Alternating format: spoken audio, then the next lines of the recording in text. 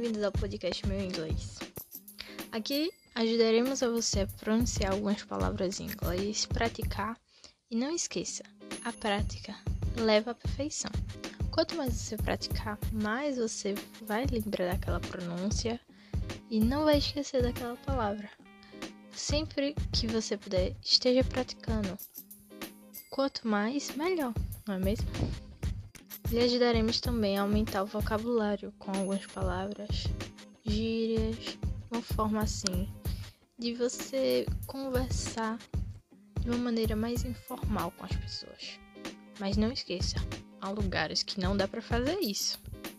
Espero que goste do nosso conteúdo e é isso. Até logo!